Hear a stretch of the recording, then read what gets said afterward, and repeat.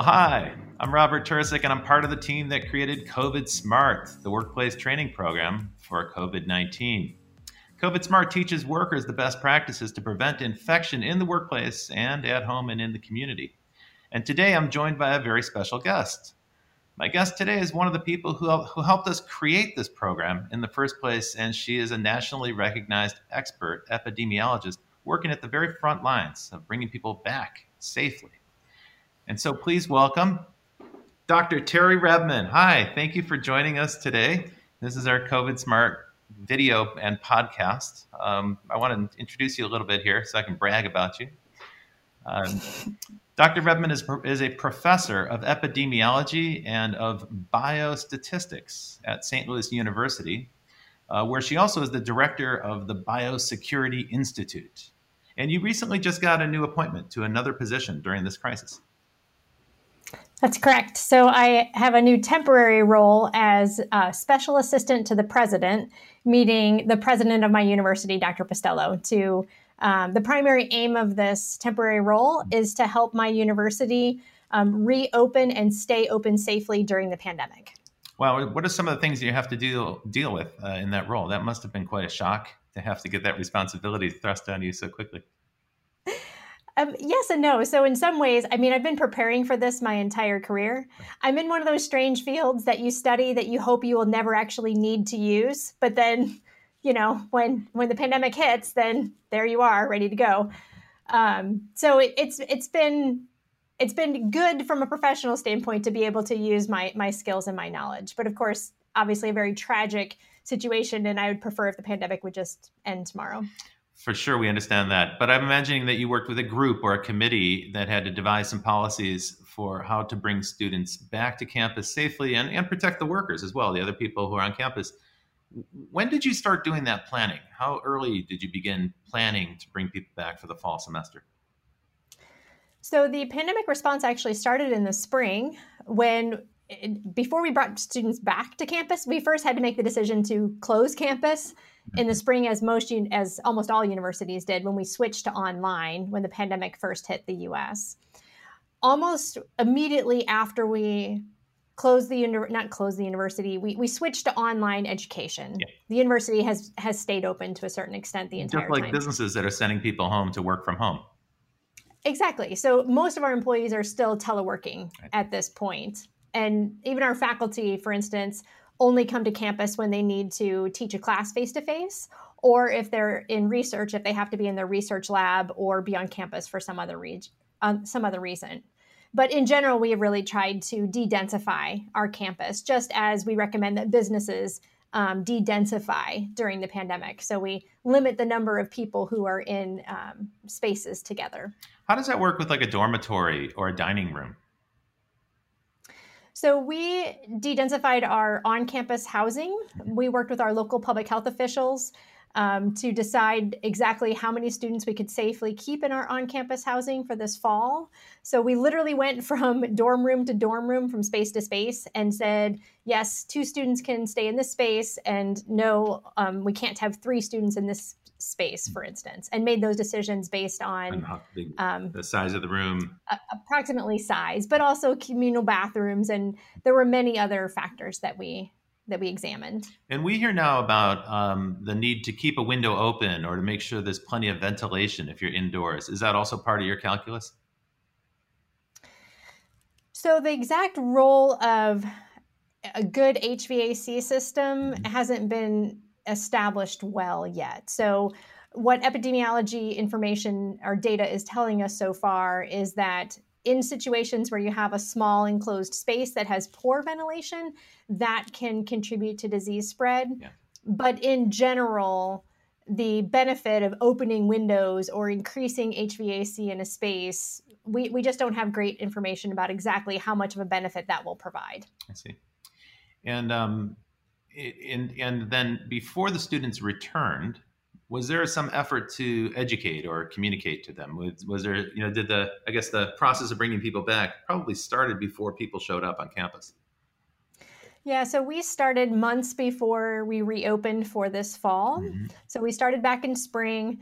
We used a multidisciplinary approach where we had a group of administrators, faculty, staff, and student representatives to look at this from multiple perspectives to develop the most comprehensive plan to be able to open and stay open as safely as possible.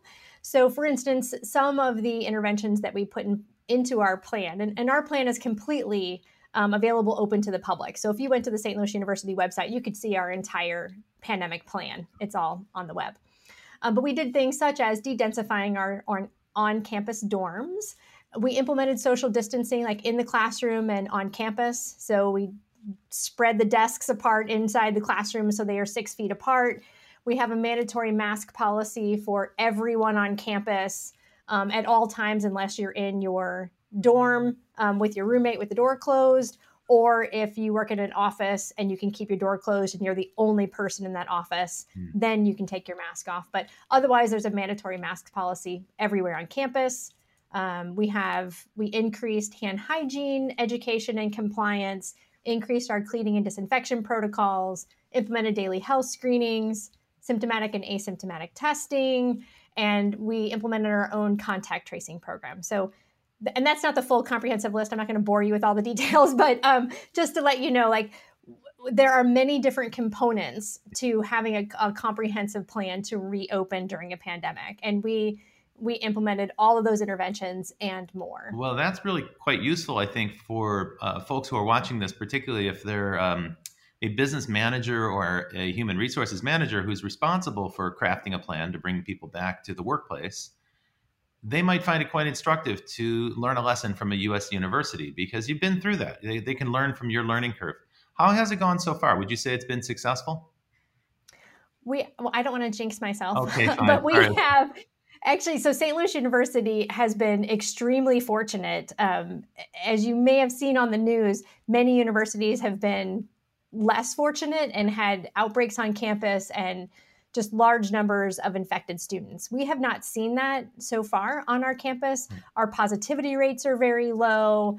We're just not seeing massive disease transmission. We're seeing it among, roommates and romantic partners. And of course. Well, one of the reasons why that might be working so well is that you've got this sort of extra layer in your program, which is the kind of social element where you've enlisted student volunteers to serve as kind of ambassadors. To spread remind people about the best practices and reward people who are following the best practices. Tell us a little bit about that program. Sure. So it's called our Public Health Ambassadors Program. It's the only one of its kind in the United States. And it consists of a group of student volunteers, primarily public health students, but it's also multidisciplinary. And those students, there are two components to the program. One piece is that they conduct campus audits. So they make sure that the hand hygiene stations are full, that there are disinfection supplies in all the classrooms and the shared spaces. And then the other major piece is that it's peer education. Mm-hmm. So as they're doing the campus audits, if they see a group of students studying together in the library, for instance, and they're sitting too close together and somebody isn't, or they're all not wearing masks, then the public health ambassador will politely nudge or intervene and say, would you please spread out and would you please put your mask back on? That's a very powerful technique, I think, because one of the things we've seen very clearly here in the U.S., not necessarily at college campuses, but elsewhere in the United States, we've seen this stubbornly independent streak come out. It's part of the American culture. It's part of the American ethos. But in this situation, it doesn't really serve us very well, this stubborn independence, because it's a kind of a defiance against authority, a resistance against any kind of rules. And while that serves Americans in many ways, when it comes to a public health crisis, sometimes it's better to just go along with the plan and comply. And so what I think I can deduce from that is a top-down approach isn't always going to be the most successful approach when it comes to social engineering, when it comes to convincing people, persuading people to do something in their best interest. Sometimes a little bit of peer pressure or encouragement from peers, that kind of social reinforcement, can be very effective. And I think that might be one of the reasons why your program's been relatively successful so far. I like to think so. I mean, we take a multi-pronged approach to our education on campus. So for instance, we had a fairly large, substantial education program before we allowed students to come back on campus. So it was mandatory for students to watch a training video about COVID-19 and what the campus safeguards were going to be and what campus life was going to be like before they showed up on campus. So they didn't come expecting to see the campus they saw in fall of 2019. It's just a different campus during a pandemic. That's really smart. That's like you're orienting them to a new workplace, if you will, a new situation before they arrive. Because of course, once they arrive, it's too late. That's not the right time to be training people. You should be getting that information to them before they show up. But they do continuing education as well. So we are constantly trying to reinforce those same messages. Mm-hmm. So we send a lot of communications out that remind people. For instance, one of our latest communications said, here in St. Louis, it's fall and our temperatures are just starting to drop. Yeah. So we were reminding people, okay, it's getting cooler. We're going to be moving indoors. So as you move indoors, don't forget that there's a higher risk of disease transmission inside. So remember to keep your mask on, stay 6 feet away from other people, and wash your hands. And so we're, again, just reinforcing that message over and over in different ways. That's right. You can't do it too much, really, because people forget. We all slip, right? We get complacent. And so for those who are watching who are in a business role, a responsibility as a manager, and you have some responsibility for bringing people back to your own workplace, some of what Terry's sharing could be quite useful as a checklist. Many of the practices that they've set forth, the advanced planning, the multidisciplinary approach, the idea that you constantly are training people and reminding them to keep that information present, front of mind. And then the idea of enlisting some volunteers from the group itself to serve as kind of ambassadors, to remind people about the best practices and gently get those people who are slipping, the people who are neglectful, to get them back on track, not in a way that chastises them or names and blames them, but in more of an encouraging way. This is all for our community to keep us all protected. So that could be quite useful takeaway for some of the folks who are watching. Now, training is important for the folks who've been working on the COVID Smart program, and of course, you contributed to that program. We feel training is the most cost-effective thing that you can do because it's like the best prevention is to teach people how to prevent getting the disease at all. And as we all know, an ounce of prevention is worth a pound of cure. In this case, a pound of cure means an intervention where you have to shut something down and decontaminate a space and quarantine people. And those can be quite costly interventions. So training in advance is a powerful thing to do. Now, you contributed to COVID Smart training as a member of the COVID-19 task force at APIC. And so we should take a second to mention that in addition to the many other hats that you wear, you're also a member of APIC and you're part of that COVID-19 task force there. APIC, for those who aren't familiar, that is the world's largest group of professional epidemiologists in the world, some 16,000 strong. They're widely represented across the United States in clinics and hospitals, and they are working epidemiologists. Can you tell us a little bit about your experience at APIC and your role on that COVID-19 task force at APIC? Sure. So I've been a member of APIC for 25 plus years, as long as I have worked in healthcare epidemiology, because I am certified in infection prevention and healthcare epidemiology. And that's the primary focus for APIC, right? That's a big priority, infection control. Yes, it's the organization for infection preventionists at the national basis, at the national level. And what is it the COVID-19 task force focused on? So it's a group of individuals who are APIC members who have expertise and knowledge related to pandemics and emerging infectious diseases and or emergency management. And so all of us have been working in the field for a number of years and are helping APIC to develop some educational materials for our members and for the general public. And we also work very closely with the CDC, the Centers for Disease Control and Prevention, in helping to inform some of their policies and procedures related to COVID-19, specifically as it relates to infection prevention. Now, this is a time when those folks, the people at APIC, the professional epidemiologists, and especially those who are focused on infection control, are in great demand right now, not just in the United States, but around the world. As we record this, the United States is experiencing the beginning of that dreaded second wave. The number of new infections is increasing every single day.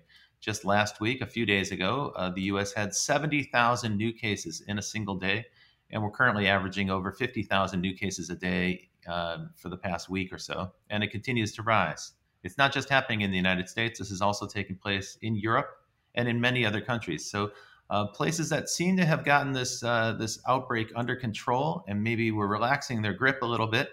Now they're finding with the cold weather coming, people are going back indoors, and maybe they're also letting their guard down and socializing a little bit too much. And we're starting to see the numbers increase all over Western Europe, some parts of Eastern Europe, and some of the numbers are getting quite disconcerting. They're quite concerning. Now, Dr. Redmond, tell me about the United States, if you will. In the US, we never really got this disease under control. We had the big outbreak on the East Coast and the West Coast in March and April, and it really took until July to bring those numbers down. And then we had another outbreak that began in the South and in the Southwest. And now we're starting to see the mountain states and some of the Midwestern states experience severe outbreaks. So it's sort of been a rolling wave through the United States. And unfortunately, that means it can always come back to a place like New York or California. And so tell me a little bit about what we're doing in the US. What are we doing right? What are we doing wrong? So a lot of the interventions that the U.S. has put into place are the right kinds of interventions. We are doing surveillance testing. We are testing symptomatic individuals. We're doing contact tracing. We're promoting social distancing and mask use, hand hygiene, cleaning and disinfection, and the other interventions that we know, de-densifying our public areas, such as decreasing the capacity within bars and restaurants and some other social areas. Those are the right kinds of interventions. But we don't seem to have done them consistently, or maybe we've done them haphazardly, or maybe people haven't complied. But at any rate, it's not working. Normally, these things would work if they were strictly applied and everybody did them uniformly. We would see the numbers taper off right away. Yeah. So if we saw, so for instance, with mask use in the public, there's a modeling study that said that if 80% of individuals consistently wore a mask whenever they were in public spaces, that the pandemic would be greatly reduced within a matter of about 3 weeks. But we're not seeing that in the United States, primarily because we don't have sufficient numbers of individuals who are consistently, correctly wearing their mask when they need to. And so because we're not doing that, it's allowing the disease to spread at a very widespread at a very rapid pace. This is a very contagious virus, and it's more challenging than some other diseases with which we have had exposure, so to speak, no pun intended, in the past, because there's such a large number of individuals who are asymptomatic and able to spread disease. Right. So you can't just rely on, with other diseases, with many infectious diseases, when you see somebody that has symptoms, you know that individual is sick, and then you know that we need to put those individuals into isolation and keep them away from other people. When there are asymptomatic individuals, it's just much more challenging to control. Yeah, it's an insidious disease in that respect, because all the measures to track and trace and identify and detect the disease, in some cases they come too late, because someone could be asymptomatic for a week or two and be spreading. They could be shedding viruses at that time. Unbeknownst to them, they might have no symptoms whatsoever, but they may be shedding viruses. That's a very difficult thing to detect. If you're doing temperature scans, for instance, at the entrance, you wouldn't detect it necessarily. And that's why prevention in the form of training and masks is so important, because if everyone adopts the preventive measures, then we won't be sharing the disease, won't be spreading it as much. So I understand the point you're making there. I think in the United States, it's pretty clear that the fact that each state pursued its own kind of set of regulations and didn't do them in a synchronized fashion meant that the disease could spread from state to state.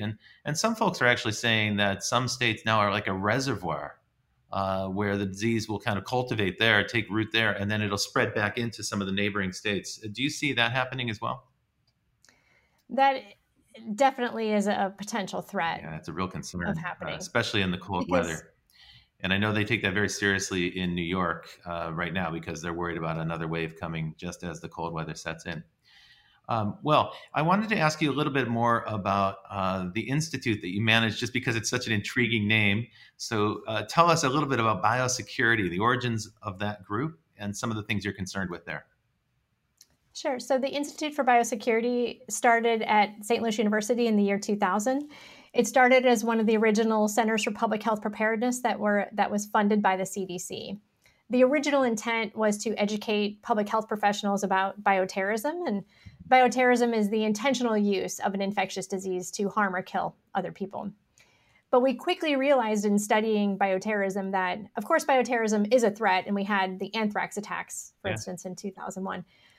But more than that, the bigger threat is that of a naturally occurring outbreak of an emerging infectious disease, especially one that could develop into a pandemic. And we've had a number of those over the past 20 plus years. We've had H1N1, SARS-CoV-1, MERS coronavirus, Zika, Ebola crisis in 2014 to 2016.